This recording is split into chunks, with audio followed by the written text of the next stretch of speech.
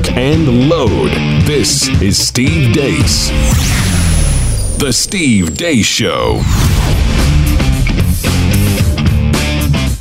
And greetings. Happy Friday. Welcome to the Steve Deace Show, live and on demand on Blaze TV, radio, and podcast. I am Steve Deace. Todd Erzin, Aaron McIntyre are here. Our old friend Shannon Joy will be rejoining us in a few minutes as well for the Deace Group.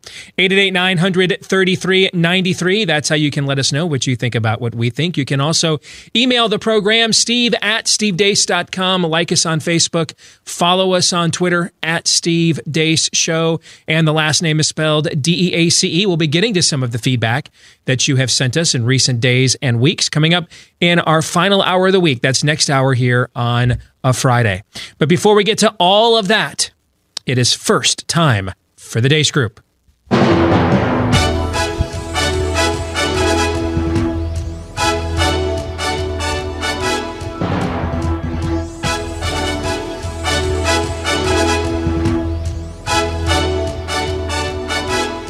Your weekly look at the week that was, brought to you by our friends over at Keeps, who know that losing your hair sucks, but did you know that the cause of your hair loss could be a hormone called DHT? If you're looking for a possible solution, the FDA has approved 2 hair treatment products that help control your DHT and prevent hair loss. Heck, it's even triggered hair regrowth in a good percentage of men as well. But up until now, these products were very expensive and required a doctor's visit, but not anymore.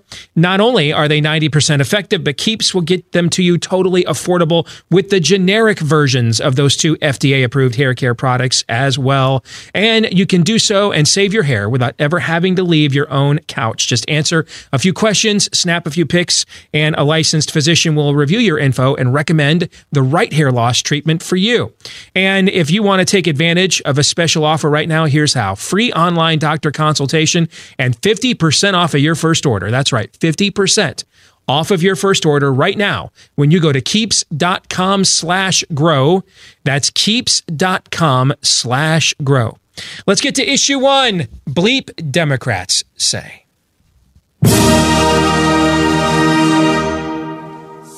But now, with the fog of war dissipating, a few questions arise. Why did the president provide such an amount of details about the operation? What role did Russia play in the operation? Immediately after a special operation like this, there is increased risk of retaliatory attacks and risk to human sources on the ground in Syria, for example. The level of detail that President Trump went into in that press conference increases the risk to sources that may still be on the ground. It's really unprecedented when you think about how much detail he actually went into. And Are you saying it's irresponsible? I think it is irresponsible. I think it put sources at risk. And my solution is to say to Israel, is you got $3.8 billion every single year. All right? If you want military aid, you're going to have to fundamentally change your relationship to the people of Gaza. We'll buy a house, a 3-bedroom house with 4 kids and a grandpop living with us. It was okay. Although I do wonder how my parents got by. Those walls are awful thin. And built right into the plan is super duper enforcement. No more, you assign 2 IRS agents to try to keep up with the whole thing. Nope. We put it right into the cost. If I'm your son, what advice would you give me the next time I be pulled over by a police officer? Next time you pulled over by a police officer, I would do my best to identify who that police officer is in a polite way, ask him or her for their name. I would respect what they are doing so that you don't get shot in the back of the head. Fat pigs don't know respect. Try to grab my you're gonna get wrecked. Cut Planned Parenthood, health care, and a dental in your hair. This coordinated campaign carried out by the right-wing media and Republican opponents, enabling and perpetuating my husband's abuse by providing him a platform, is disgusting and unforgivable. Yeah, it is a triad monogamous relationship, which sounds kind of weird. I am shocked at how common consensual non-monogamy is now. It's not just about sleeping with each other's husbands, our lives are meshed together. A lot of people think that, when there are three people in a relationship, you're dividing attention. But we see it as we're multiplying the attention. We're not here to just wreck the world and burn it down. You're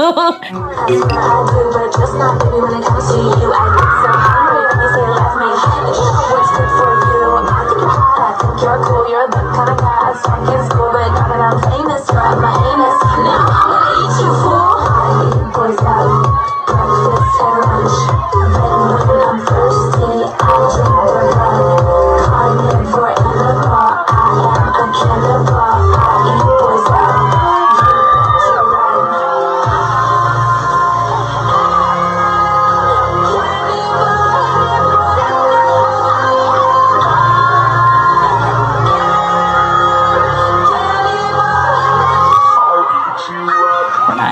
Here to just wreck the world and burn it down. Well, there you go. Let's get to our first question. Your favorite total depravity this week, Shannon, from there in your studio in New York State. We'll go to you first.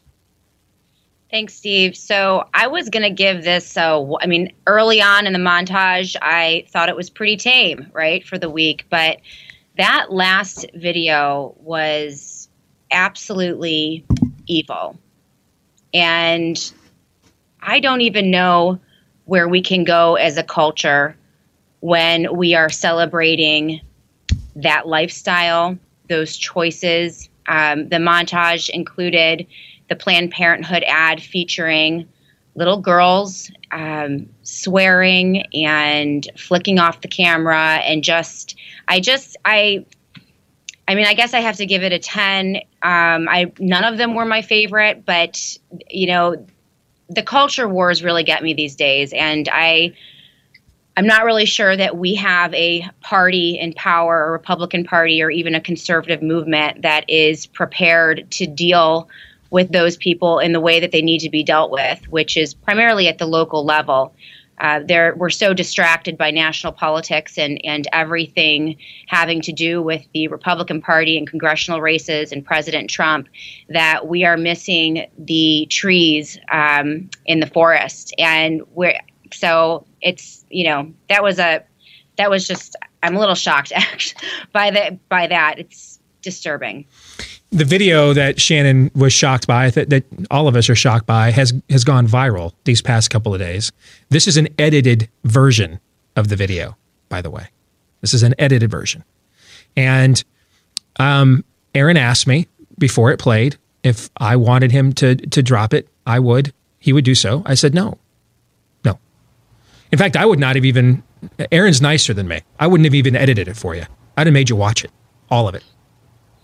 Because if we're just going to sit by and let the cult of Molech set up shop down the street, own it. Take a good feast. Gaze upon the marvelous beast that you are inviting in. I want to say that is literally the only reason why I kept that in the montage.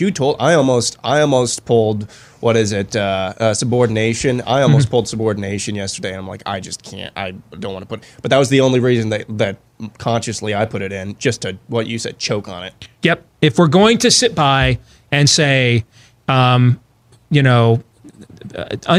FISA warrants, which, and Hillary's emails are what matter, and not this kind of stuff, while this stuff just continues to advance in your culture, cool. Then, since they're not going to show you that on Fox, I'll show it to you. So that's what you'll get. If we continue to make this about, what is it our friend Daniel Horowitz calls this, political pornography, where we if everybody is just looking to get their jollies off of that, well, I'm just going to tell you right now, man, there's another worldview out there that is far better at this, far better at the licentious and shallow than we will ever be. And if that's where we're going to go, then own it. That's why I told Aaron not to take it out. And if I'd known ahead of time, I'd have told him not even to edit it. Make people see it. Make people see it. Because if you don't, you should be revolted by seeing it. And that's exactly why you should see it, in my view. Todd. Yeah. The baby's not any less dead if you're doing, your safe, legal, and rare mantras, that's what abortion has always been right there. That's actually that's not a new thing. That's it. So in a way, that's the same thing as being shown the aftermath of an abortion by a pro-life group. Yep. I mean, sooner or later, you talk it all the time. Like sooner or later, God says, "You want my protective hand taken off?" Hey, listen, it's just an unviable tissue mass. It's a tumor, right? We sit there and watch the aftermaths of removing tumors and what those look like, and we study them all the time, and no one says, take that off the air. I don't want to see that, right? Right. Okay. Well, if it's just an unviable tissue mass and that's all that it is, it's just like removing a tumor, then why not? Why not gaze upon it then? Why are you? Why if it's okay? Why is it a difficult choice? Exactly. If it's not a life, then why? If it's just something that is getting in the way of you living your life, why would you be revolted by watching it being removed? Then your thoughts betray you, as a wise man once said. I'll let you finish your point. Go ahead. Well, my favorite though, and again, Shannon's right. We use that term situationally, what it means, but it's the little girls rapping for Planned Parenthood. That's important. It's really important, and you don't need to be talking about abortion to have conversations about this with parents. Like in my life, when the soccer crowd and what the people are basically good kind of vibe that comes out of kids, and it's really interesting. The thing, if you're on a sideline, the things that another kid is doing to your team's kid is terrible. But when your kid does the exact same thing to their team, they're a go-getter, they're a hustler. Either way, it's dirty. This happens all the time. And what we and that's in benign circumstances. You're just out on a soccer field. Kids are being weaponized every day like this. It doesn't have to be in a rap video like this. This goes on in your kids' schools on a regular basis to the degree that they are being propagandized. We talked this week about the Long March to the institutions and why it's so important that the schools have the youth, because that's their recruiting grounds. That video is not unique. If you have children and you are sending them off to school, they are being propagandized along those lines. So, to one degree or another, it does change from school to school, from community to community, but you will be made to care along those signs. Those songs are being planted in your children's head, so they default to thinking certain things. Oh, it's safe, legal, and rare, things like that, so they buy into that instead of the bloody scene, like, for example, that abortion really is. Aaron? Yeah, so yesterday, my thought process with that video at the end was like, we already have enough ammunition without adding to the doling of the senses, maybe, I don't know, of folks in this culture. That stuff. Now, I don't watch a whole lot of horror movies. You have, Steve. Have you ever seen that in a horror movie? I've never seen anything. Now, I'll tell you that in recent years, and even I've talked about this before, even Stephen King has panned this. In recent years, it's become gorn. And so maybe you do see that in the recent, slasher splatter films that are made compared to the, Nightmare on Elm Streets and Friday the 13th that we saw growing up.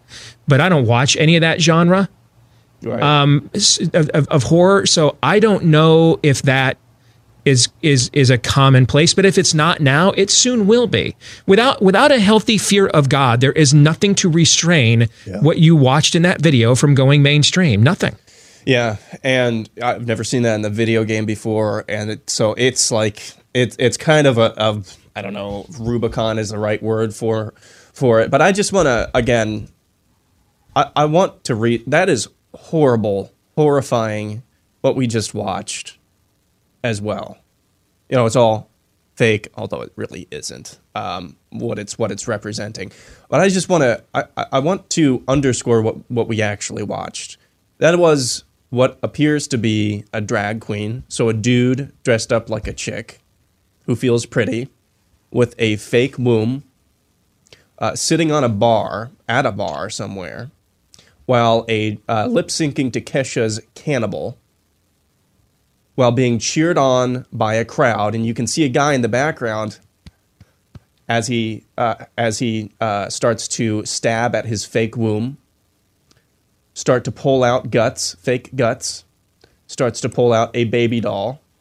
People are cheering along as this dude, dressed up like a chick, is lip syncing while he's being cheered on by the crowd, lifts out a fake baby doll, lifts out more fake guts, pours it, I didn't include this, pours it into a glass and drinks the contents. Pours it all over himself, pours it out into the crowd. It's just demonic. It's just demonic. It's demonic. It's demonic. And there's coming to a library near you sometime, maybe. Yeah. That's the price of freedom, I'm told, by a conservative. I'm speechless. I really am. And I likened this. I said this during the montage while our microphones were muted. If you've seen the movie The Joker, that montage was kind of like watching that movie. It was like, okay, this is kind of weird at the beginning. It's kind of tame. And then there's the one scene. And then there's the one scene where it's like, okay, here's the full Monty. Here's what nihilism incarnate looks like. Anybody else have anything to add, or should we get to the exit question? Go ahead, Shannon. How do we lose to these people? I mean, this is what I always come back to. Because we don't have a nation, and we're not a nation of laws, and we never have been. Okay? We've never been a nation of laws. We're a nation, whenever you have a self-governing people, you're a nation of political will, and always will be. We lack the political will to tangle with this. I mean, we're having a discussion. We've been having a discussion on this show, and now it's going into other places right now, about whether, Drag Queen Storytime Hour is a conservative value. That's being debated right now on Twitter. I've seen that the last few days. People are debating that, whether sexual perversion is a conservative value or not, whether we can use this for conservative mascots, to say, no, we're not homophobes, no, we're not haters. I mean, we've opened the door to this because we lack the political will to stand up to it, because the vast majority of our customers, frankly, just want to own the libs and be told that whoever is the star Republican right now is without fault and blame, and everything the Democrats do is bad. And that's really all they demand of the Republicans they elect, is just to not, whatever is the worst that's currently come to the surface that the left is manifested, just don't be that, and you're good. And so that's the political will that we have. And that's why, how much conservative media, the Jobs report today is very good. Absolutely. And it should be noted. And whenever a president is on the job, when you have a report like that, should be given credit. But ask yourself this question: what if the unemployment rate was 4.6%, not 3.6 is what it is right now? And that's not the real unemployment rate, by the way, because we've never changed it from the scam that the Obama administration switched it to. But we'll go with that number for now. Let's just round it up to 5. If the unemployment rate was 5% right now, what is a greater existential threat to your culture? That? Or the next stage of Drag Queen Storytime Hour, which is what Aaron showed you that went viral this weekend? Ask yourself that question.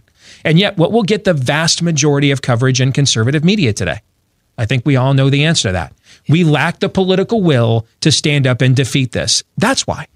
And if you've read Night by Elie Wiesel, early on, the Jews just could not. They were hearing rumors about what Mengele was doing, and the Holocaust that was growing and growing. Even men who had escaped and came back, but they just did not believe. And here now it's happening. It's not just rumors and whispers and the odd word here or there. It's happening in front of our eyes at libraries, on Twitter here, but we still have the same level of disconnect. And so it's going to get uglier, and we're going to go on Twitter and say that guy is not a woman, and you'll get banned. Yeah. Share that video on Twitter, and you'll get hits and likes. And the reality is, if that guy walked right out of that bar after putting this video out, and then the next morning went down to the local library and said, "I want to read a nighttime story to the kids," they'd tell him pick a date. That's why. This is a cultural holocaust. It just is. You want to know the extent of the whole cultural holocaust? We've been talking about this for the last almost 15 minutes now. Not a word on polyamory in that video. And that woman at the end of that video who says, "We're not trying to wreck the world and burn it down." Hell yeah, you are. Let's get to the exit. You know what? I'm not even going to ask the exit question, The answer's 17. Yes. That's the answer. Okay. Off the chart. And that might be too low. I don't need to ask. Let's get to issue 2. Let's talk about that slowing economic growth.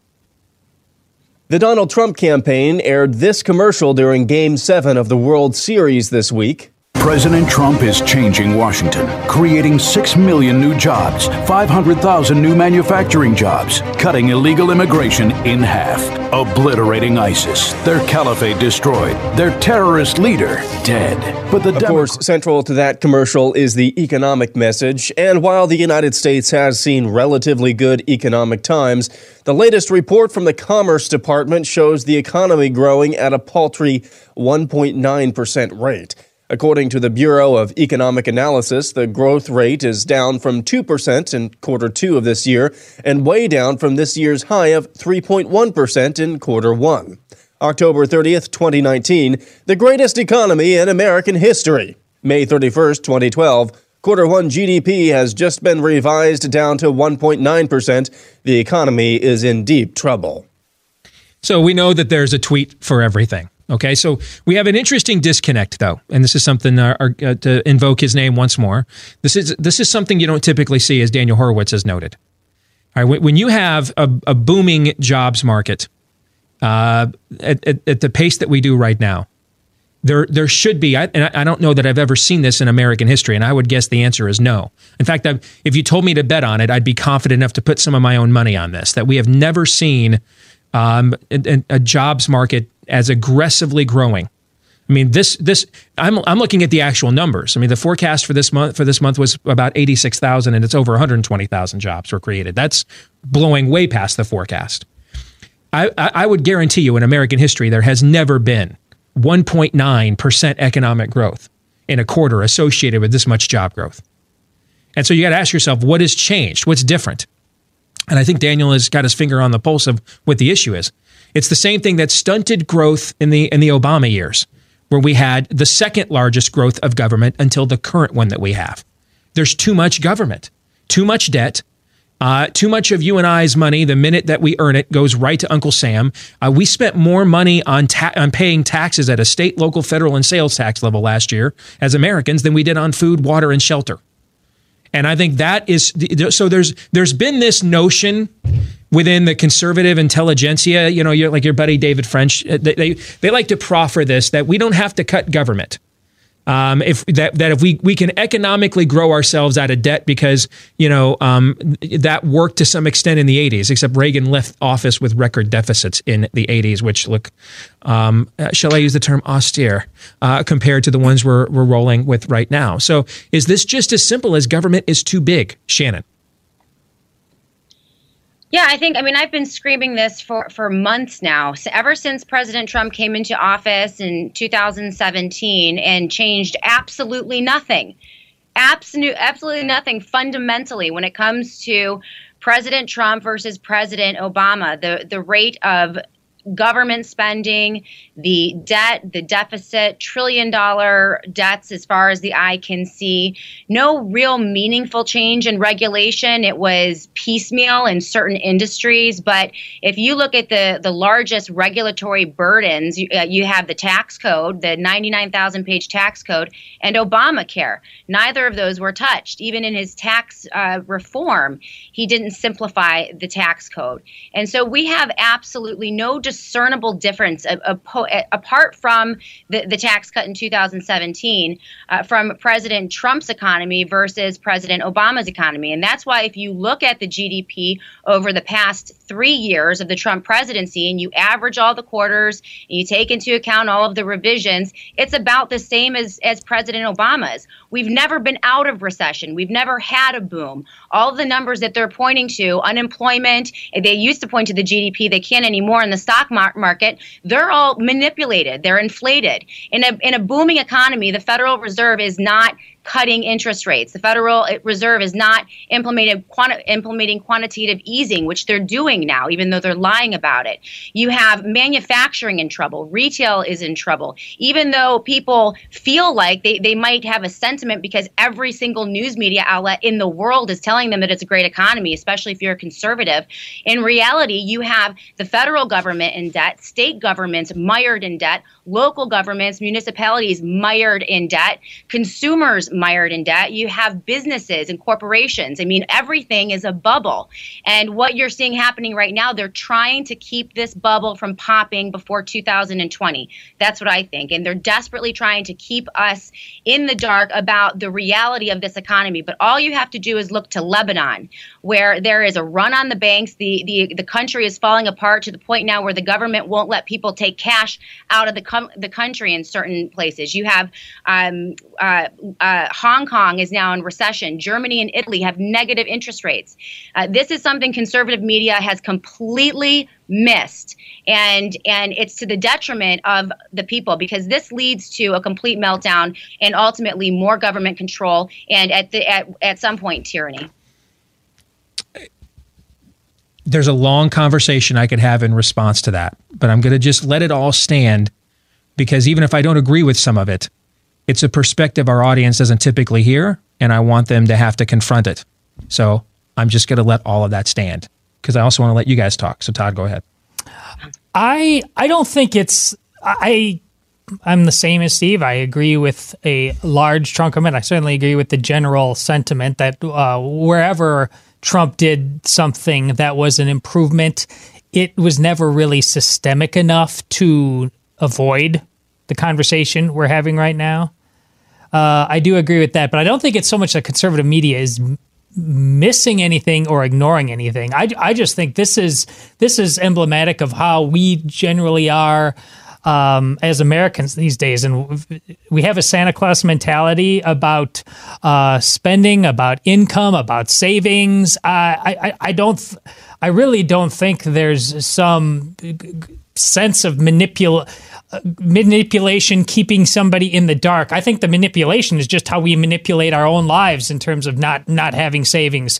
Definitely, we need all these things, the creature comforts we have that we prioritize instead of savings. I just think this is we're watching our baseline existence, and therein, Obama's economy was never really that bad, and Trump's was never really that good. It's just the same economy, and it's one that we are comfortable with enough that no one on either side will really demand any fundamental changes. Here's the thing. I just want to do one pushback because we're short on time. There is undoubtedly a lot more people working right now than there ever was under Barack Obama. That is not in dispute on any level, and so we have to be factual about that. It's not in dispute. There are far more people across every racial, socioeconomic divide working right now than were working under Barack Obama. There was just a story out today about that. I think on Breitbart about Black America in particular. Yes. And so I want to make sure that gets noted. Aaron. Yeah, just really quickly. We often say that the global economy and definitely the United States economy and the markets are all built on bubbles. And I think I'm not sure what's chicken and egg here, but there is so much emotion that is tied to the health of our economy.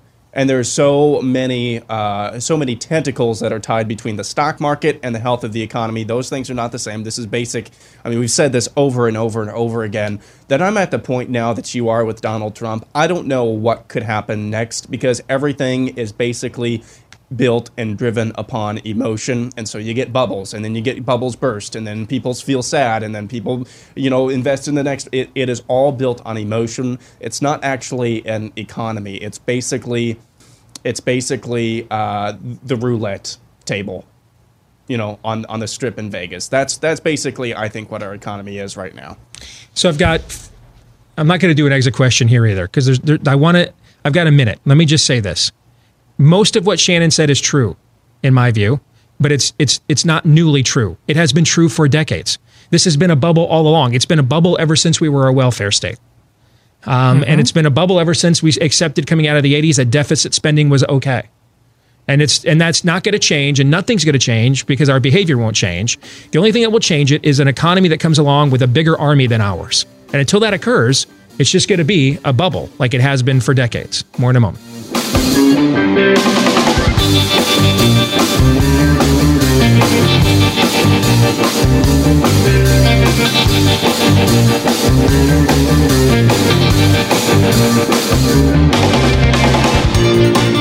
All right, back here with the Deace Group, live and on demand on Blaze TV, radio, and podcast. Shannon Joy, Todd and Steve Deace, Aaron McIntyre.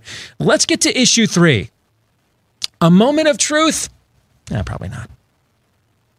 The impeachment probe continues. This week, Nancy Pelosi and House Democrats approved a resolution to formalize procedures of the impeachment inquiry into President Trump. It was also announced that former National Security Advisor John Bolton will be testifying in front of Congressman Adam Schiff's committee next week as part of that impeachment probe. Bolton stepped down as National Security Advisor back in September, accompanied by a spat between him and the White House over whether he resigned or was fired. It's unclear what the purpose of Bolton testifying is, though the White House may try to block him from actually doing so. So I'm fascinated with this angle to this story, which is why I chose to put it in, because we've discussed this ad nauseum. We're just going to have one of the reasons we're going to have an impeachment is because there's too many people working, I believe. And the Democrats can't talk about any issues because they're too far left on all of them. So their best issue is Orange Man bad. The Republicans don't want to talk about issues because they hate their base and really don't want to have any real fights whatsoever. I mean, I'm kind of losing faith. If Cocaine Mitch doesn't make Democrats vote on the Medicare for All plan of Elizabeth Warren this year, I'll have lost all faith in show votes from this time forward, because that's just a opportunity just sitting there waiting for him. All right. But I am fascinated by the John Bolton side of this, because he is someone that fancies himself. Having interviewed him a couple of times, met him once, and had a chance to talk to him when he had flirted with running for president in the last cycle, and then dipped his toe in the water and then decided not to do it. I'm like, he's the only person who ever said I've ever met that ever said, hey, I'm going to go out there and find out if there's an audience for me to run for president, and then came back and was honest and said there's not. I've never met that person before. It's like the coach who tells you on signing day, dude, this recruiting class is getting my ass canned. Can you say buyout? I give him points for honesty. He actually did that. I'm going to see if there's an audience for me to run. He came back and said, no, there's really not. So they didn't. But he kind of views himself as an elder statesman type here. He's too conservative for deep state kind of notions, but he does sort of view himself as with a little self-importance, watchman on the wall kind of thing. And I think you saw that when he resigned from the Trump administration. He calls in live to Fox and Friends to say, no, I wasn't fired, I resigned. And I'm watching you. That was a power play. I'm watching you right now, and I'm not going to let you get away with trumping this up. All right. So I am fascinated by the calling of him as a witness here, just because of kind of the persona he's built in Washington over the years. So what is more likely to happen, do you think? Todd, I'll start with you this time. Is John Bolton the John Dean of this impeachment story, do you think? Is it possible? No. Or is this going to be another much hyped subplot in the show Get Trump that ends up full of sound and fury signifying nothing? Of course. If ever Occam's razor was operating, it was right here. And what you said about him calling in on Fox is actually the tell. He's not unique. I mean, he, in terms of presidential politics, made that estimation sooner rather than later, which is a rare thing. But I mean, he's spotlight starved, just like everybody else that gets into this world. And he had to wait quite a long time to finally get into the levers of power that he wanted, and then it didn't last that long. He's not just going to go away. I mean, if there was really enough there, and he's a smart guy, he wouldn't have to worry about spotlight time. I think the news would be speaking for itself, and he's got so many tentacles in that town that it could be made evidently known that we don't, all of this, there's so many deep throats. There's so many whistleblowers who did that. If he could get away, he does not want to be just another guy like them. I'm John Bolton. I'm the walrus. I'm the adult in this room in all situations. But there's no. See, this is why, though, I think his subpoenaing is key. Because this is probably their only chance to get somebody that they can't immediately, you can't have conservative media or Trump's allies in the media, you can't have them immediately dismiss, all right, as a partisan. This is probably their best chance. And you're gonna be hard pressed. He's not a neocon, by the way. I mean, we throw these terms around, neocon. We just, anytime someone takes a foreign policy position I don't agree with, we just use these terms, and most of them we don't know what they mean. He's definitely more pro let's have America in war than me, but he's not a neocon. But he's also somebody that I guarantee you, it's often been said there's a tweet for everything. You're going to be hard pressed to find a major conservative media figure who at some point in their careers has not said or written something positive about John Bolton. It's going to be somewhere. Now, you might have to go all the way back to 2003, okay? But you will be hard pressed to find somebody in conservative media who at some point in time has not written or said that doesn't identify as a libertarian. Let me put that disclaimer on it. You'd be hard pressed to find somebody who hasn't written or said something positive about John Bolton. And so calling him to testify, this seems like their one opportunity.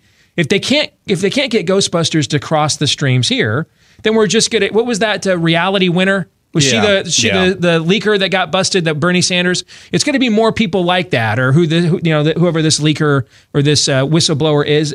That's what I'm fascinated about, Aaron. Is I think he's maybe the only shot they have to try to get this outside of their normal playpen here.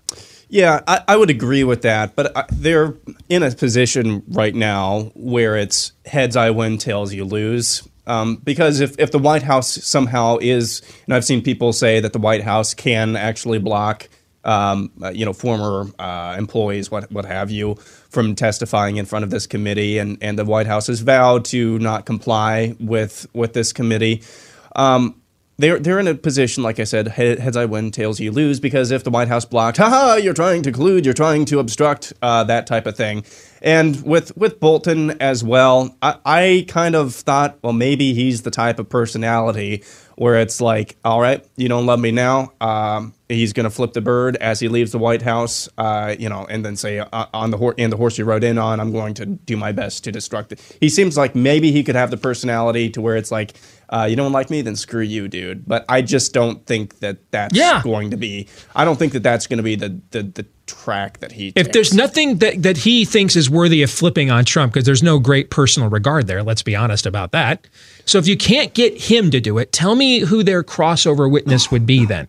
That's why I think it's fascinating to call him to testify. You walk out of there without something great to leak anonymously to the New York Times, you got to start wondering, what the hell case do you actually have then if you can't get John Bolton to flip on your behalf? Shannon, you get the last word here. Go ahead. Yeah, I think the impeachment saga is just so complicated and convoluted, and the left and the right are firmly in their positions. I think they've decided it. I mean, it almost doesn't even matter what John Bolton testifies about. It doesn't even matter what the facts are, because each group, each side of the American populace has already picked their side, and facts don't matter. I think with the impeachment saga that the script calls for impeachment. So I think it is going to happen. Right. What else are they going to do? What else are they going to do if they don't do this?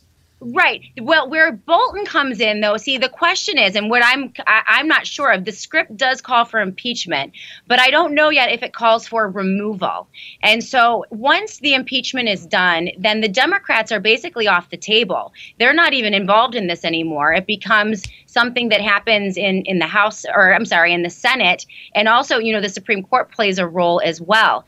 And so John Bolton could potentially have a little more sway with certain senators. But, I think that at the end of the day, it's not going to matter to the Republican base, definitely not Trump's base. Okay. I mean, Ronald Reagan could come back from the dead. And if he criticized Trump, they dump him in a second. So they're going to dump John Bolton faster than a dude who feels pretty at a girls' track meet when this happens. I mean, all that political stuff is going to stay the same. The question is, what are the script writers going to do? What does the script call for? Does it call for Trump to be removed or for him to stay in office? And then that's going to move to the Senate as we move forward. Let's get to the exit question. If the odds of Donald Trump ultimately being removed from office were an ABBA song, which ABBA song would it be? A, Waterloo. B, Take a Chance on Me. The best ABBA song. And that's the only correct answer, by the way. And then C, The Winner Takes It All. Aaron. Oh, C. I'm going to go with C. Todd. Yeah, it would. Yes, C. C. Shannon. I think that Trump is just too good for the progressives. And so I think they're going to give him another 4 years because, so I'm going to say, I think he's going to hang on. I don't think it's going to happen. All right. Let's get to issue 4. Are you ready for this, Erzin? No. Twitter. Twitter, reacting to growing concern from leftists about so-called misinformation spreading on social media, is banning all political advertising from its service. Its move strikes a sharp contrast with Facebook, which continues to defend running political ads as free speech priorities. Twitter CEO Jack Dorsey said Wednesday in a series of tweets announcing the new policy, quote, "While internet advertising is incredibly powerful and very effective for commercial advertisers, that power brings significant risks to politics, where it can be used to influence votes to affect the lives of millions." No word yet on who at Twitter is going to be deciding what's political and what's not. So I got to let the audience in on what happened here. When I sent the rundown down, I was originally going to troll Erzin here, all right? And have it be, since today's November 1st, as far as I'm concerned, it is now officially Christmas time, as far as I'm concerned, all right? It's only 55 days until Christmas. Halloween is past. I know there's Thanksgiving. One more time, Thanksgiving is not a season, it's a day, okay? Christmas is a season. So it's officially Christmas time, and we were gonna have a nice, fun conversation about what marks today being the official start of Christmas, just because I wanted to get under your skin. Insanity is what marks it. Insanity. But then, right as I was getting ready to do that, the headline broke that Twitter has banned political advertising, and I said, you know what? There's no way we can't not tackle that. But I decided to leave that headline in there just to make Todd freak out when he got his rundown that he's going to have to talk about this. All right. So let's get to the first question. Is this an attempt by Twitter's activist engineers to control the messages on its platform next election year? Or, one thing you have to note, the majority of Twitter users, first of all, 80% of Twitter accounts are from outside the U.S. And so when you look at how far left the rest of the population outside the U.S. is, and then you look at the majority of the people who use Twitter within the U.S., this is largely a left-of-center office. We're our audience. We are the anomalies on this platform, folks. Not just in the U.S., or globally, but even in the U.S. So they're also going to tell their own audience that you cannot market to our base to mobilize for the left in next year's election. Could this actually even hurt Democrats, this decision? What do you think, Aaron? It is definitely the former. If you think for 1 minute that Twitter is not going to say that advertisements from Planned Parenthood are not political, while advertisements from the Susan B. Anthony list are, I've got another thing. I've got some property in Tunisia to sell you. That's definitely going to happen. They are going to consider anything that is leftist to be non-political and anything that is remotely what's left of America to be overtly political. So, of course, this is an effort by Twitter to try to control the narrative. If you want to know when I talk about Twitter's activist engineers, if you want to know why this matters, click on, literally just pick any day of the week, any day of the year, and click on Twitter Moments and see what Twitter, what its algorithms guided by its engineers choose to highlight. And it's just literally right out of it's like if the DNC had a social media platform. These are the cultural issues that they would choose. These are the political issues. They're even worded in those fashions. And what I think this is really about, Todd, is less than 20% of Americans have a Twitter account. And or right around 20% do. And then the percentage within that 20% that use it actively is not very large. I think, wasn't it Pew did the study earlier this year and found the vast majority of the political tweets you see are performed by about 3% of Twitter's domestic audience. I mean, it's scant. But about 80% of Americans do have a Facebook account. And there's all kinds of, you saw the Democrats call Mark Zuckerberg up there last week. I wrote a column about that today for The Blaze. See, I think that's what this is about. This is an attempt to pressure Facebook, because Facebook is the older social media platform. That's where a lot of the Republican base is. Conservatives, just the platforms of demographics of Twitter and Facebook are reversed. All right. Twitter is younger, hipper, more progressive in terms of its domestic audience. Facebook is more conservative, and that's where more of the Republican base is. And I think this is an attempt to get Mark Zuckerberg to ban these kinds of advertising from Facebook, because that's where you would find a lot of the Republican base hanging out in social media. That's what I think this is about. I think it definitely has something to do with Facebook. I think this is basically a branding play, and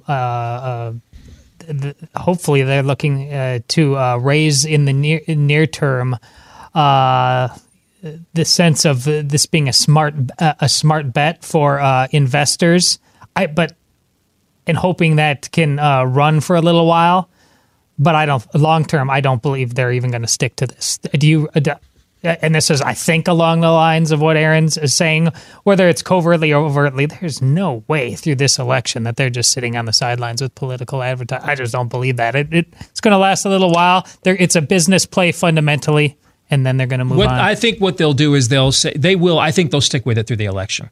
But the way they'll stick with it is sort of what Aaron described. They're going to say things about climate change or women's reproductive freedom are issues of conscience and not political. They're issues towards the common good. But I don't think you'll see an Elizabeth Warren for president ad on Twitter. I think we can all agree. Yes, fill in the blank. I think it'll be like that. Does that make sense? Yeah. Okay. What do you think, Shannon? You get the last word. Go ahead quickly. You know, I found this to be stunning, actually, that they were going to ban political ads. And I think it's part of a larger play. I agree with you. It's probably looking to pressure Facebook in a way. But, the whole genre of social media and the idea of controlling the debate on social media, I think really is almost a test balloon for other entities to really begin to come in and try to eliminate actual honest discourse in our country. It's interesting. I do a lot of work with Common Core education, and when we were looking at the part of the curriculum, what they're doing with kids now in some areas, when they have the debate section in social studies or in one of their history classes and the kids start to debate, the kids aren't allowed to organically debate. They have to choose. So they choose a topic, and then they have to use a Google search engine, and they have to choose between pre-identified arguments. They can't come up with their own. They can't offer their own. Quickly. They have to use, right. And it's I think this idea of controlling debate and controlling access to debate is something that is, Twitter, I think it's kind of a trial balloon. And when are you going to see this in newspapers and television, in the town square, in your schools, across the kitchen table? 25 years ago. Yeah. Yeah. This is the next evolution of that already. Let's get to predictions because we're short on time. Aaron, go. Fran McCaffrey, head coach of the Iowa Hawkeyes. I know this is a prediction everybody cares about. Will be fired within the next 2.5 years. 2.5 years? That's your prediction? Yep. Todd? Stewing on that a little bit, huh? 2.5 years. Yep. Okay. Todd. He said it could be about anything. Quickly. Aaron Rodgers is going to begin a run of 2 or 3 games here that's going to get him in the talk of the MVP again. Shannon, go. I think that Trump is going to double down on Doggygate and award Conan the dog the Congressional Medal of Honor. Like, actually award it. And then after that, and then join me here in the Oval Office, my fireside chat with the Ukrainian call transcript. That was the second part. I would actually recommend doing both of those things just simultaneously. Yes. That was the second part of my prediction. I think the Miami Dolphins get off the schneid and get their first and perhaps only win of the season this week against the New York Jets to go 1-15. They played hard the last couple of weeks. The players are playing hard for Ryan Fitzpatrick. They like him. They've been more competitive, and I think they get a win against the Jets at home. Shannon, always good to see you. Thanks for joining us. Thank you. We'll come back. It's Feedback Friday. Our chance to respond to your responses to us next year, live and on demand on Blaze TV, radio, and podcast. Stay tuned.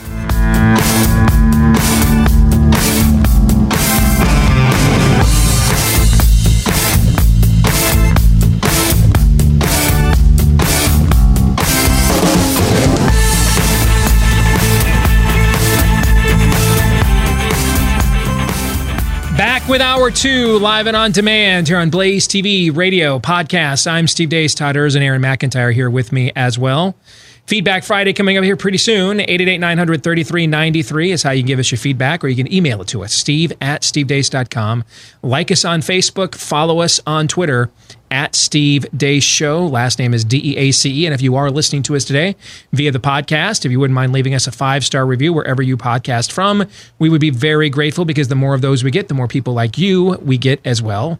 And then the more likely we are to continue to get paid to do this, which I think we would all be very grateful to you for that.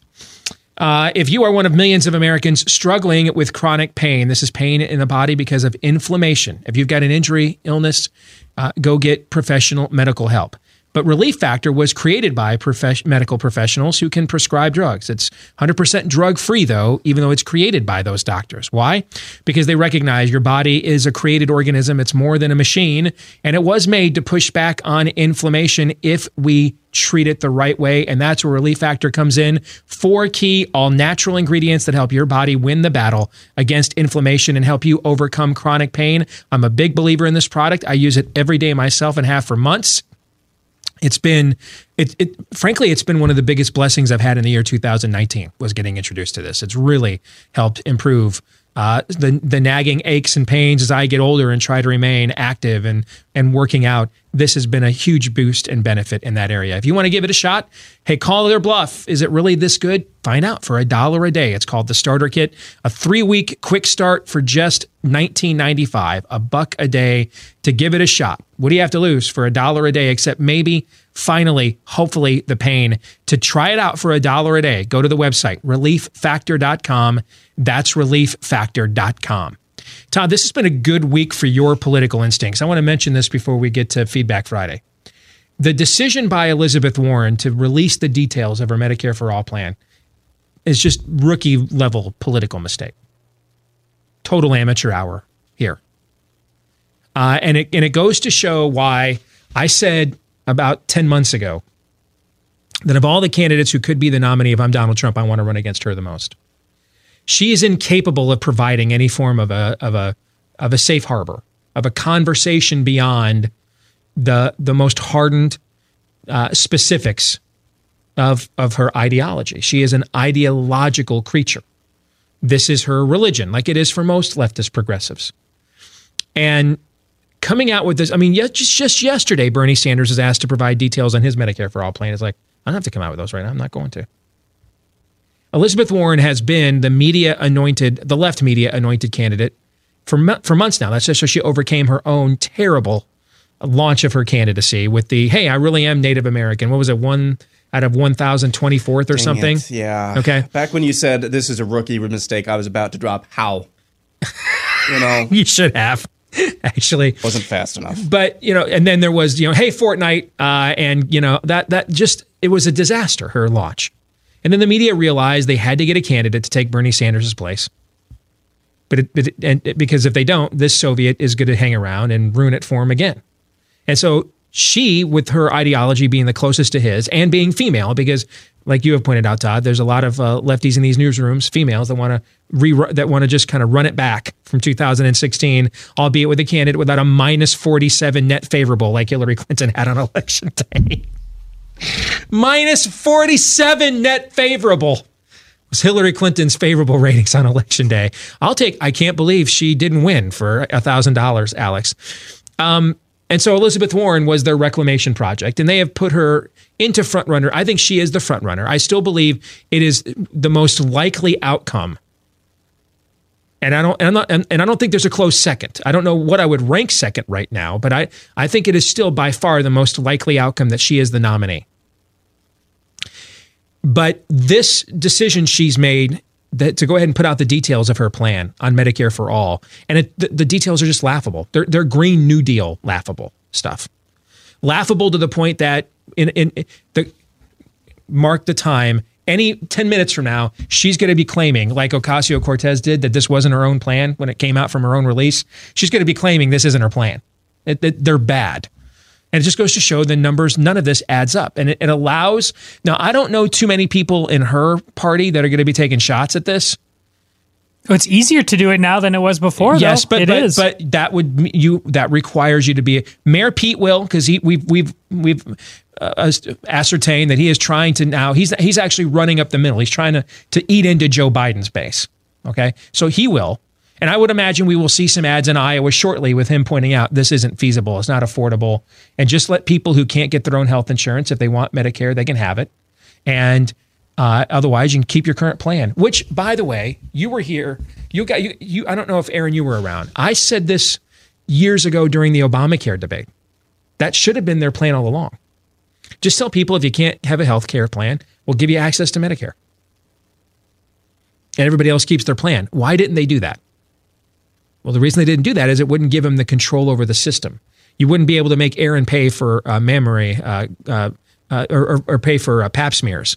That's why. They wanted control, and that's ultimately what progressives are always about, is control.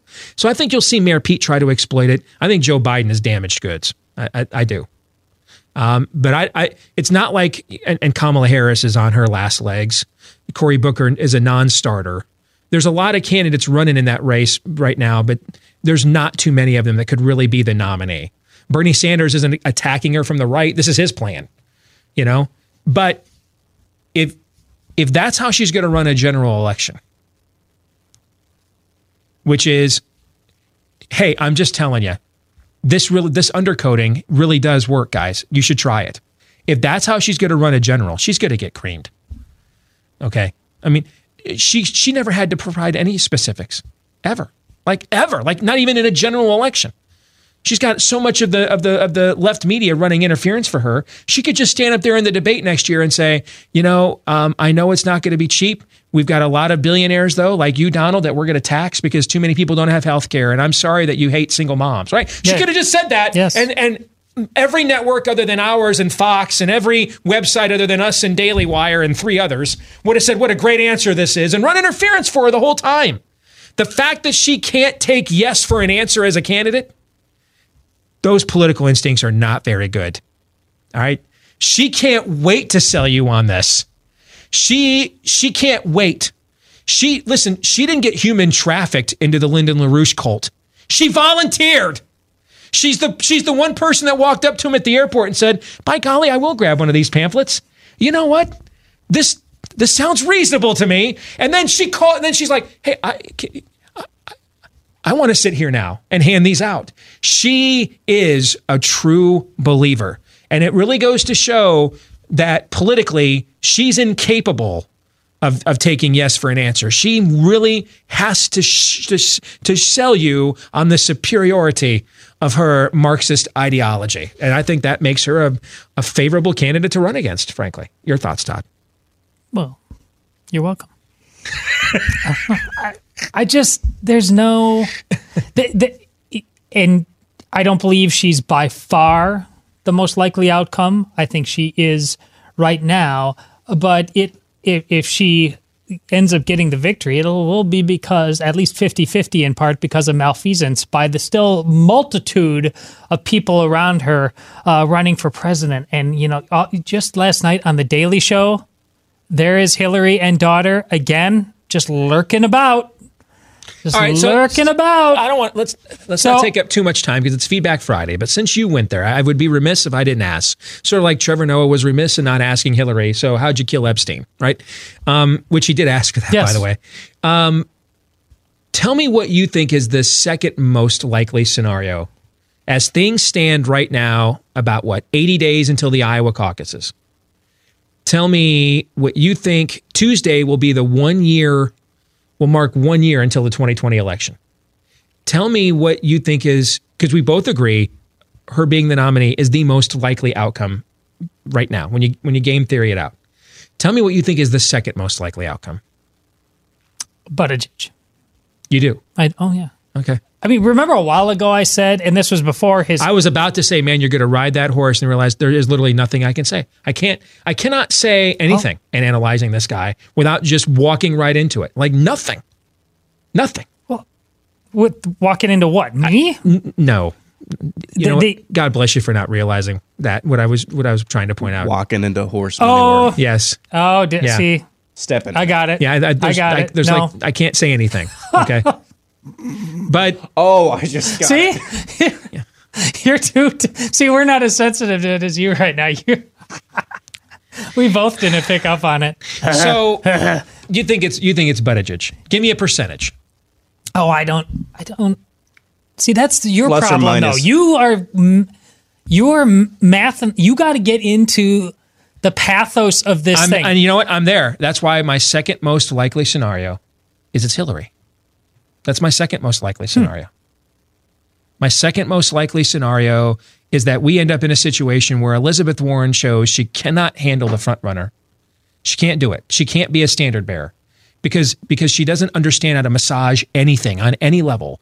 It's everything you liked, you hated about Barack Obama and none of the stuff you liked. That's who she is. She doesn't know how to. She provides you no path to even sit next to her at a concert or at a bar without feeling like you're going to hear a spiel. And if you don't agree with it, then you're terrible. Like there's nowhere that she makes you feel like you could share space with her without buying her version, her political Amway, right? And she shows that it's because of that there's a conglomerate of candidates and they're all at like 18, 12, 11%. And that's where Hillary comes in and says, all right, enough. That's what I think is the second most likely scenario. I'll buy it. You talk about and that's a pure pathos pick is that right there. It's a good one. But you keep talking about the path. Mm-hmm. And here's just what I don't do. I just don't need to see the path necessarily anymore. I know what they want. I told you several months back that because of that, I think it might actually be Sanders. The guy almost won Iowa. They want that guy. They want Buttigieg because he's gay. They want it so badly that I don't need to know the path anymore. I just need to know what they want and know that there's no gravitas behind a guy like Biden. Yeah, Hillary's lurking. I'm the one who brought it up. But look she needs to just put herself there, just hovering as it lasts. I mean, she's the ultimate safety school. But they don't want her. They don't want Biden. They want the full Monty, and they are going to wait a long time to see if they can get it. By the way, there was a big endorsement here in Iowa earlier this week that went largely unreported because the media doesn't know who these people are.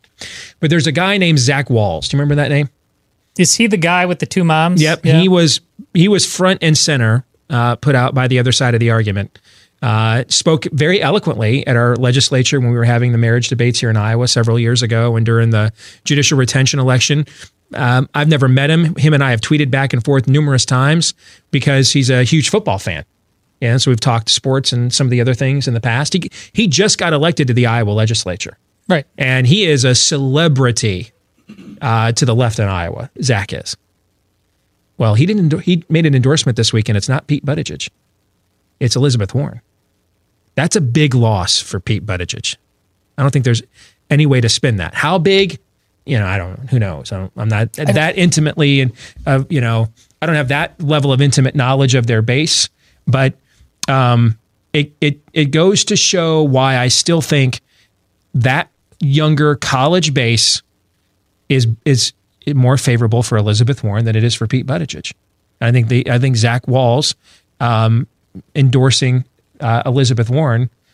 With all due respect to Zach, I've never met him, but I've enjoyed interacting with him on social media over the years. But he is politically, he's a symbol of identity politics. And that's Pete Buttigieg's entire candidacy, right? We all agree the only reason he's in this thing as the mayor of a podunk town is he's gay. If he was just another white guy that served in the military and had all the same views, would he have lasted this long? No, of course not. And so having Zach Walz, who really was one of the friendly faces of the other side of the issue on the marriage debate, and then got elected to the legislature because of it, and he's a future star in Iowa Democratic politics. There's no denying that. Provided he doesn't do nothing Me Too or nothing criminal that he gets in corruption wise, he'll be a future star. I mean, I could see him being their nominee for governor here at some point in the next 10 years.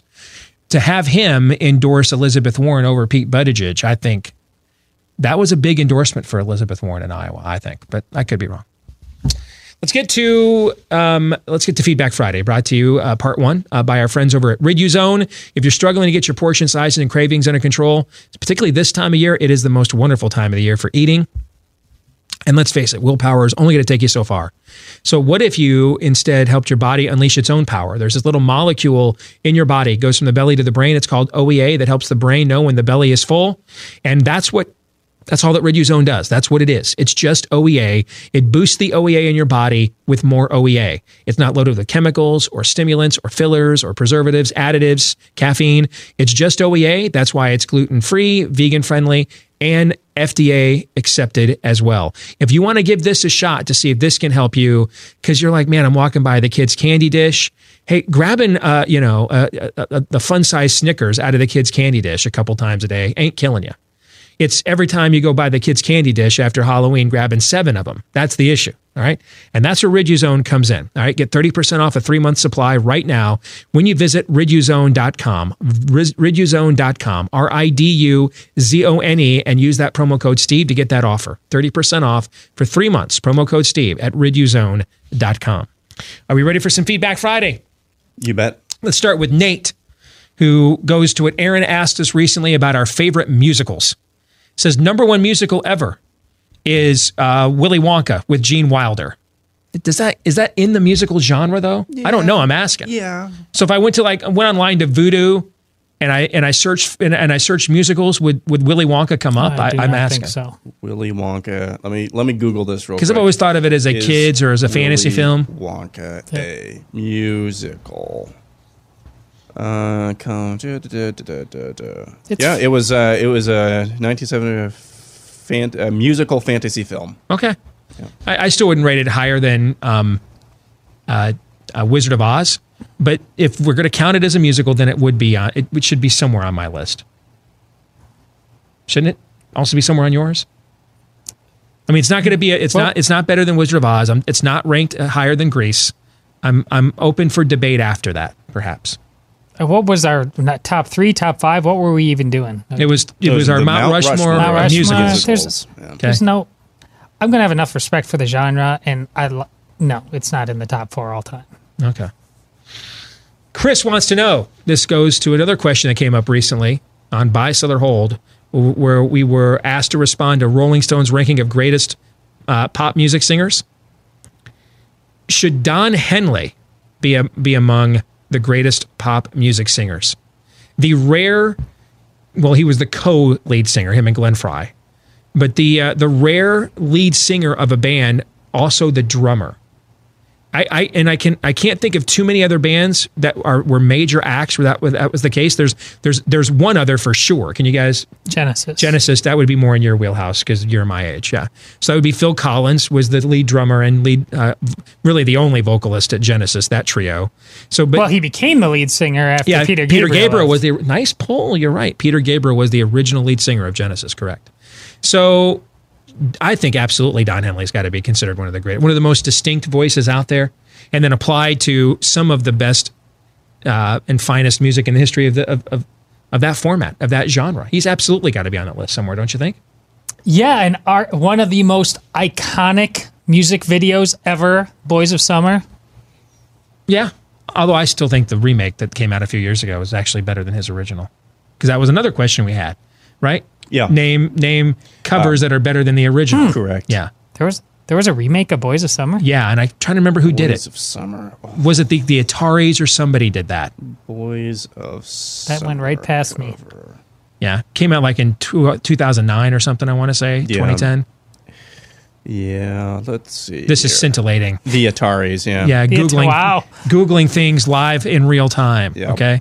Next email. Can your show suck more? Stay tuned. All right, let's get to something a little bit more serious. I thought that was serious for me. Like, yes, it can.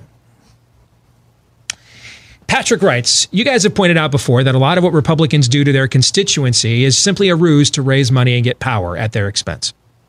Have you guys entertained the idea that the Democrats want Trump to be reelected because there would be more money to be made by them at the same time? No, I haven't considered it. Why? Because the difference between, Patrick, the two parties is that Republicans or Democrats inspire their base to get what they want, and Republicans conspire against their base to get what they want. We are only at the point that we all know there's going to be an impeachment trial in the Senate, because the Democratic base will light themselves on fire, and then maybe Nancy Pelosi along with themselves. There will be self-immolations. They'll bring in illegal aliens to self-immolate themselves because they had them pooping in the hallways last year. So they'll be self-immolating themselves if they don't impeach the white orange man bad supremacist. He has to go. That's why we're going to do this on the grounds that he shared a photoshopped photo of a dog and told a foreign government that unless they gave him, they could tell him whether his political opponent they were doing business with was corrupt or not, he was going to take away their money.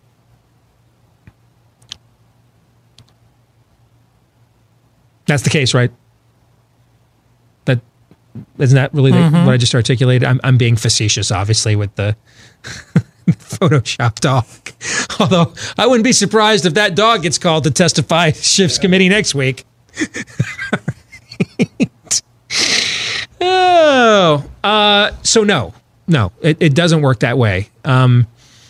It works the opposite way. The Democrats move further left than it would benefit them politically in order to serve their base. Democrats commit acts of political malfeasance and self-liability in order to, well, one of their bases. There's another Democratic base out there that doesn't care about a lot of this stuff, just wants government to do stuff for them that they can't do for themselves, but they're just taken for granted and drowned out. The activist base that we're talking about, Democrats do things that are politically self-libelous, and they do them in order to serve that base. So, I don't think it's morally equivalent at all, because by and large, Democrats don't, on issues that matter, they don't defy their base on any level. I mean, right now, this Katie Hill is being given like a hero's, departure. Yep. So no, I don't. And I know why we keep asking questions like this, because it's a bitter pill to swallow. And it was for me too. I just swallowed it like 10 years ago. And it's not as bitter anymore. Okay?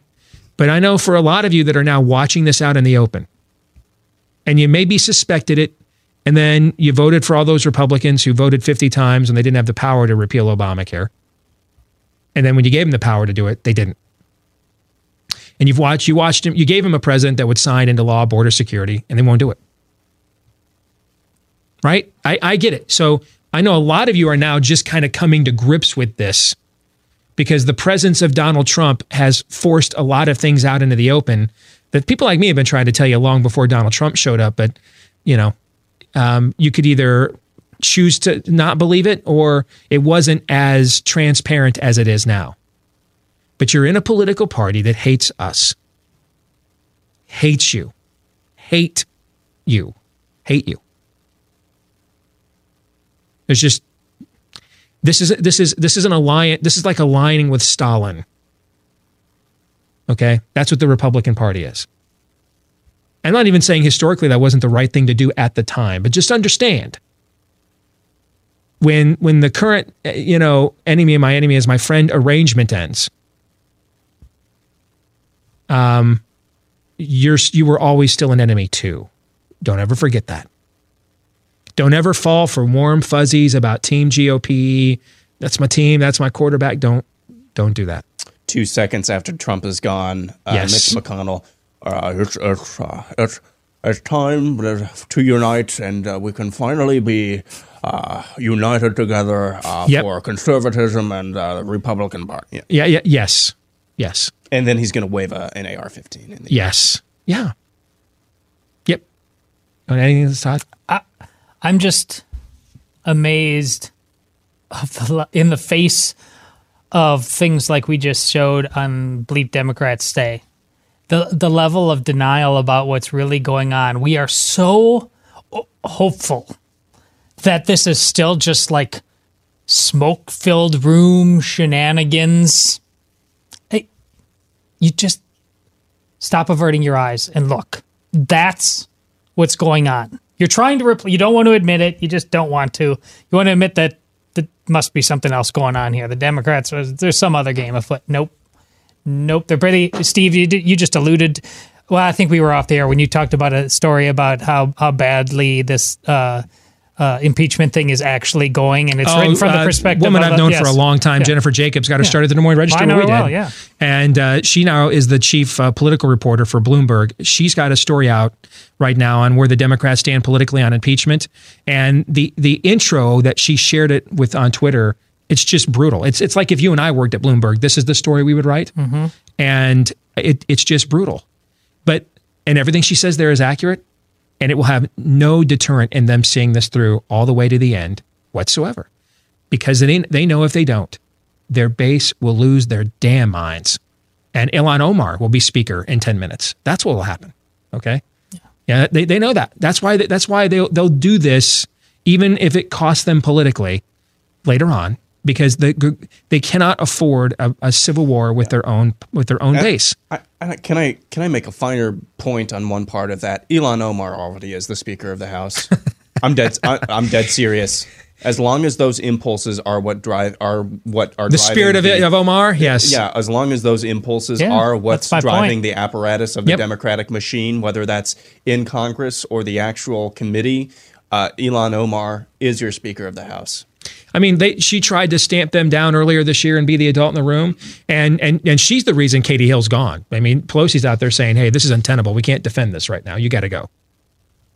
And then you've got the squad and Omar out there posting photos. You know, dare I say it's Tlaib, Omar, and Katie Hill. Dare I say it is a thruple political photo. See what I did there? Did you see that? Yeah, I'm here all week trying to reveal. Jokes just write themselves, folks. The jokes just write themselves.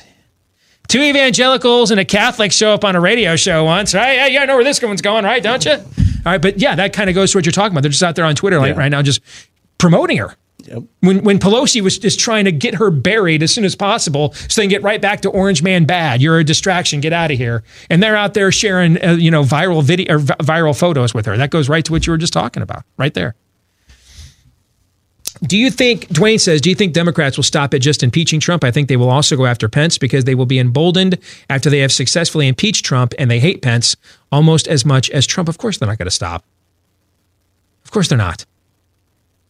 No, they're never stopping. No, they're not showing any restraint. Didn't we have a clip on our show like 2 weeks ago? Yes. There's some woman gaming this thing out? Yes. They wrote that column 2 weeks. Now, Dwayne may have sent us that email 2 weeks ago. I get a ton of them. I can't get to them in a timely fashion, so let's be fair to Dwayne. But yeah, that column, no, it wasn't a column. It was a guest on MSNBC. Correct. Yeah, that was like 3 weeks ago. Yes. Yeah, there will be no measure. There will be no restraint. No.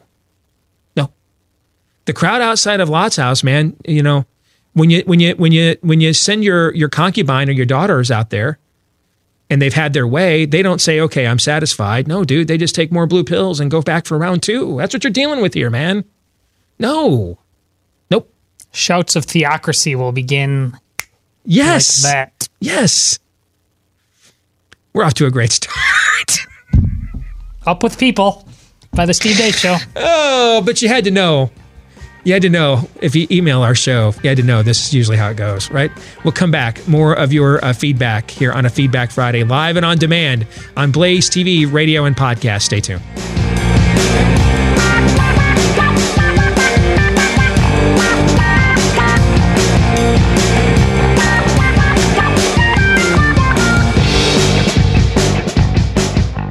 If you want to take advantage of plunging mortgage rates, a good real estate market, not to mention the timing. All right, winter is coming. In fact, there's lots of places around the country that have been given a bit of an early taste of it here, even this week, here on November the 1st. What does that mean? It means more desperate buyers and sellers. Buyers who are like, I got to get in this next house before winter. No one wants to move in the winter.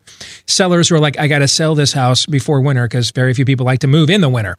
Perfect time to go in. Just make sure you do so with a real estate agent that you can trust, someone whose track record has been fully vetted for its success, someone whose understanding of marketing has been fully vetted, professional courtesy fully vetted, and that's how they get listed at realestateagentsitrust.com. Don't trust that just any referral service out there will do. A lot of them, even if they're well-meaning, are really about helping agents to find clients. Here at realestateagentsitrust.com, it's really about finding an agent worthy of having you for a client. So before you go all in, make sure you go all in with a real estate agent you can trust, which you're going to find at realestateagentsitrust.com.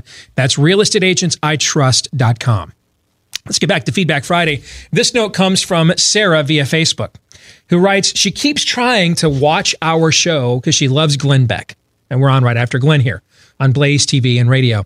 And she keeps trying to watch us, and she can't figure out why she doesn't. She goes, I can't figure out why I don't like your show. And then I realized it's because of your smug attitude. Like the way you were going after Matt Gaetz yesterday. That's the congressman whose political instincts I think are, I wouldn't say, yeah, I would, dramatically overrated. As in, I don't think they're very good. But I digress. And that's why she says in the end she doesn't like the show. Well, looking at Sarah, your email, you spelled Congressman Matt Gaetz' name wrong. You spelled it Gates. So my only reply to you would be Gaetz is actually how you spell his name. And Roll Tide. Yes, Sarah, you want smug? I've yet begun to smug. I'll give you the smuggiest smug, Sarah, you've ever had. All right? Monday, all of our imaging. Welcome to Smug. That's all this show will be, is Smug. Fragrance by Todd. Yes. It ain't Theology Thursday anymore, is it? It's Smug every day that ends in Y. That's what it is. Yes. Smug alert. Yes. What happened while we were smug? Yes. All right. This is a really good note from Eric. He says, I'm from Canada. I enjoy listening to your show because even though our political systems may differ, the principles that shaped and defined our cultures did not. And we're in the process of throwing out our heritage of Christendom every bit as quickly as you guys are, maybe even more so. But I wanted to push back on a theme I've heard on several occasions on your show. You've often mentioned several key moments in American history where, as a nation, you gathered together to promote righteous causes, in particular slavery, women's suffrage, and the civil rights movement. However, it should be noted that there were many Bible-believing Orthodox Christians who opposed these reforms because they saw them as tied to forms of theological liberalism that eventually became what we would recognize today as liberation theology. Do you think these people from the past had a point in opposing these reforms, or were they misguided? Does the fact that they were able to foresee so much of what has happened mean that we may be missing something if we continue to tout these reforms without any real qualifications?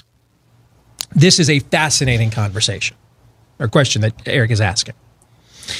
So, and I know, and there's more to Eric's email. It was way long, so I had to trim it down so we could share it. So I know he's not doing this. I could tell by the level of intellect that Eric displays in his note. All right, but we have to make sure it's not as simple to say that everybody that was involved in these causes was theologically liberal and everybody that opposed them was theologically conservative, any more than it's you can't frame it the other way either. You know, we talk about this every Martin Luther King Jr. Day. I don't believe Martin Luther King Jr. would be a Republican if he had been able to live past April of 1968. All right, if you look at the political positions he took on various issues, he would not have been a Republican. I also think at the same token, though, some of the positions he would have taken on some of the moral issues would have made a lot of today's modern left uncomfortable at the exact same time. But what will happen is both sides will attempt to make it look as if he's their mascot. So Martin Luther King Jr. would have been pro-life, which means he would have been a Republican. Well, Martin Luther King Jr. was for universal health care, so that means he would have been a Democrat.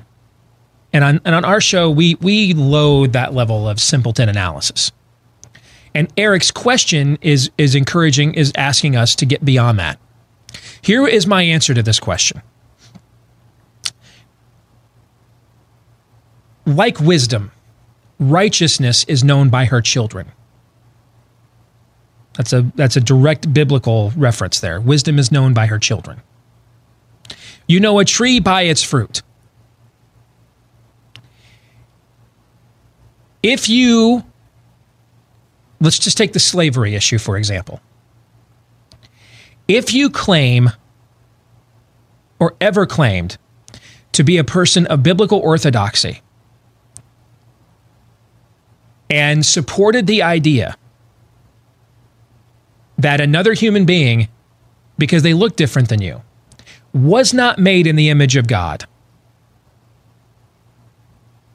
and therefore you could treat them as if they were your property and not the workmanship and masterpiece of the most powerful being in the universe. You can claim to believe in biblical orthodoxy all you want. And that church y'all went to, you can claim it to be as theologically astute as you want. But Jesus looks at you and says, "Why do you call me Lord if you do not do what I say?" Jesus didn't die for a systematic theology. Now, I'm a huge fan of systematic theology.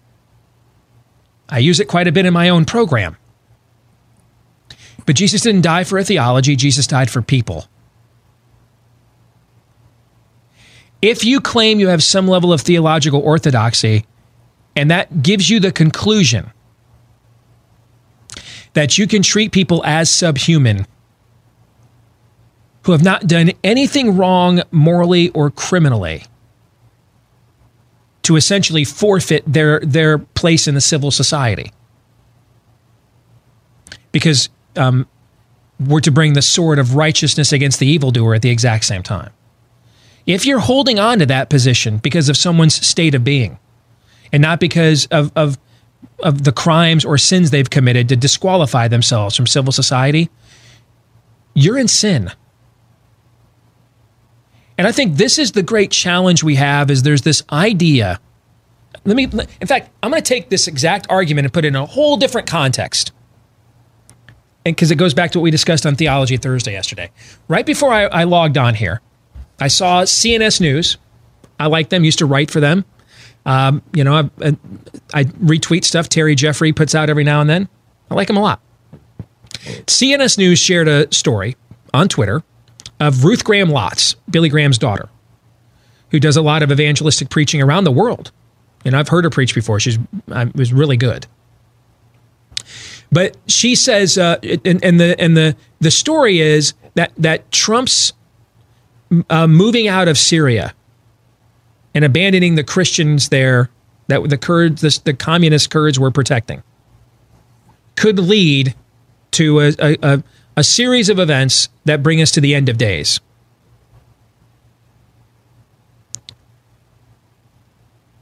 And she said this on Jim Bakker's show. Total false teacher, scam artist, shakedown artist. Remember Jim Bakker, Jessica Hahn? You remember those days, right? Oh, indeed. He's the original. I mean, Jim Bakker wrote the manual for prosperity gospel shakedown artists. He's like the George Washington of this. I will say the 5-gallon buckets of prepper food that he hawks on his show, that is legit, though. Yeah. Well, that's good. How are the rations good? Yeah. You can. I mean, he brings out this entire kiddie pool, and he shows how you can make an entire thing of food for like 100 people. But is it gluten free? I think that's what. That unfortunately most. Are we going to have a gluten free mid tribulation? I think that's really what our audience needs to know right now. Is will it be vegan friendly and gluten free? The tribulation. If Allah loves us. If this were that Seinfeld episode, I'm out.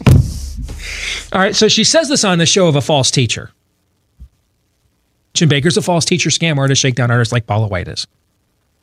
Now, I have no problems aligning with people outside of biblical orthodoxy for a cause that biblical orthodoxy said is for the common good. Meaning, if Jim Bakker wants to show up and protest Planned Parenthood with me, I'm not going to say anything about that. That's not the time and place. But if Jim Bakker says, I won't come and protest Planned Parenthood with you unless you affirm my heretical ramblings, I'm going to tell him you might want to find something else to do this afternoon, because the answer is not just no, but hell no. Literal hell no. Because what you're preaching is right out of hell. No, not going to do that.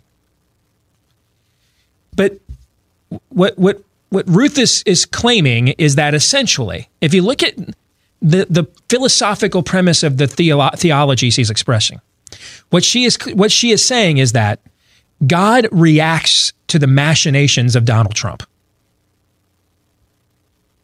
Does that sound like God to you? In that equation, who is God?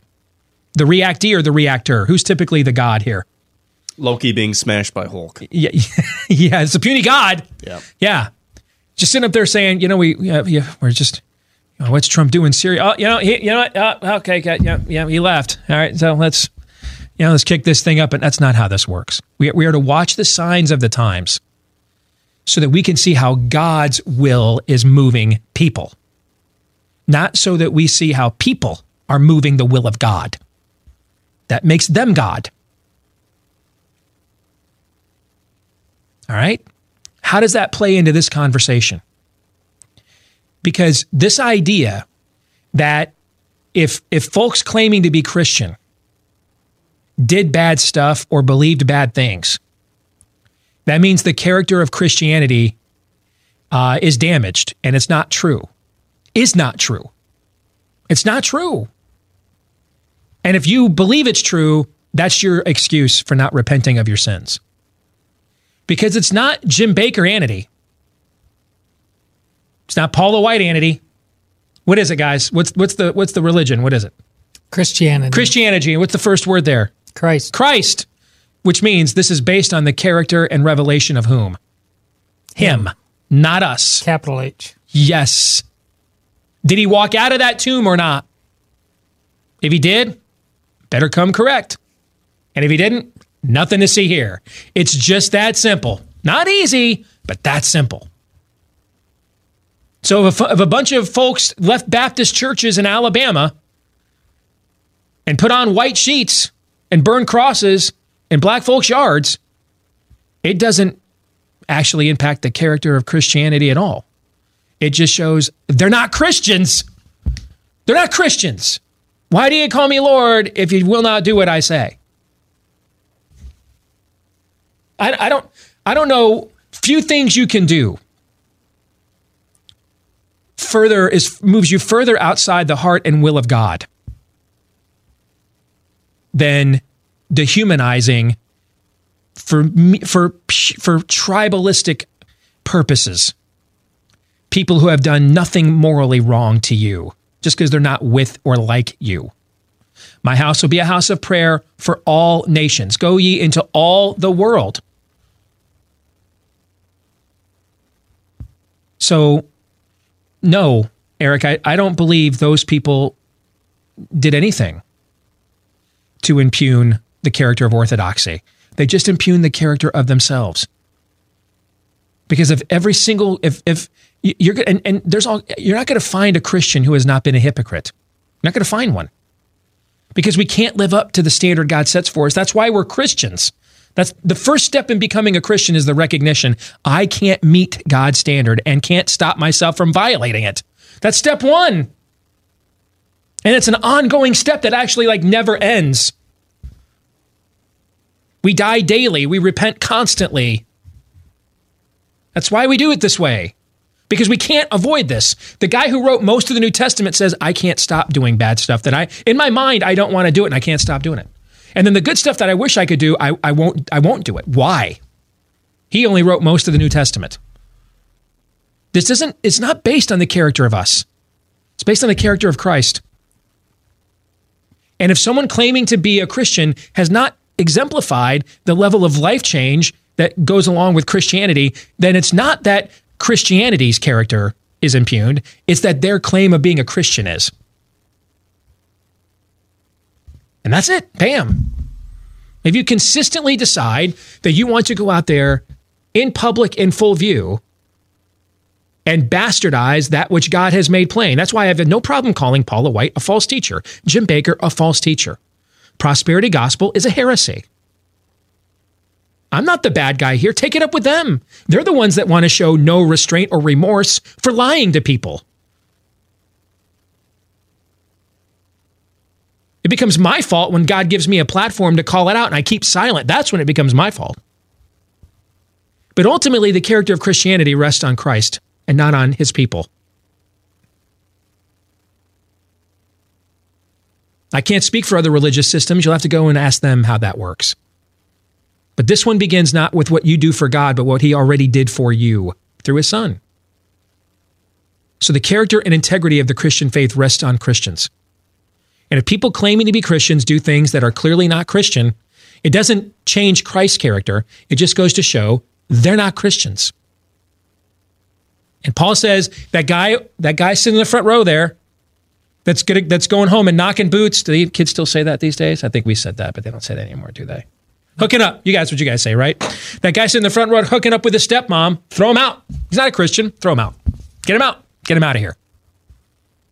Why do you think we joke around here? The excommunications will begin until morale improves. Struggling. Reoccurring struggling. I've been trying to kick this bad habit, this addiction for years. That's not hypocrisy. That's the struggle of the Christian life. That's your old self and your new self vying for supremacy in your soul. No, it's when, I'm a Christian and I enjoy and I'm never going to change doing the old bad stuff I used to do. Then you're not a Christian. I don't know what to tell you. But you don't get to change this. You didn't die on a cross. I don't mean you, Eric. I mean you generically. The guy who died on the cross and then walked out of the tomb, he gets to call the shots around here. Not mere human beings who didn't and couldn't do either.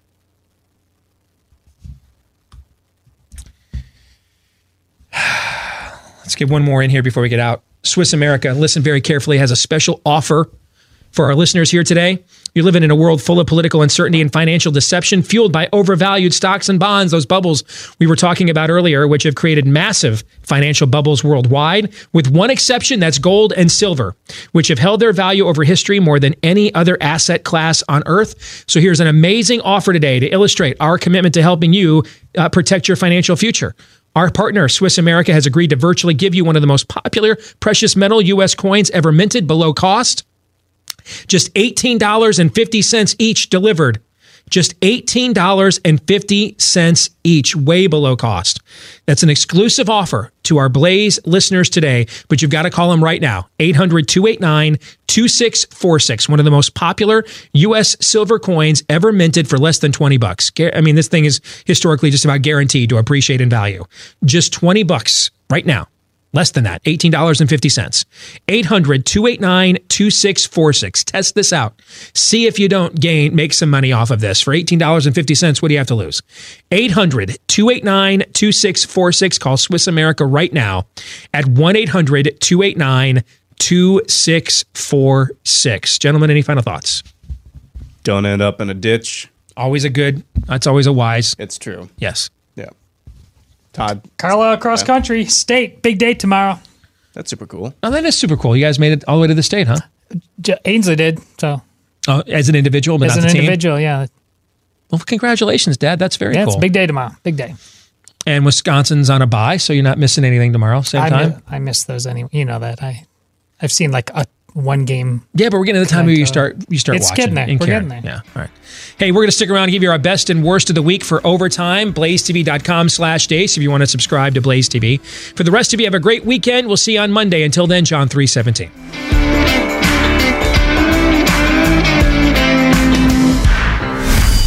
This is Steve Deace on the Blaze Radio Network.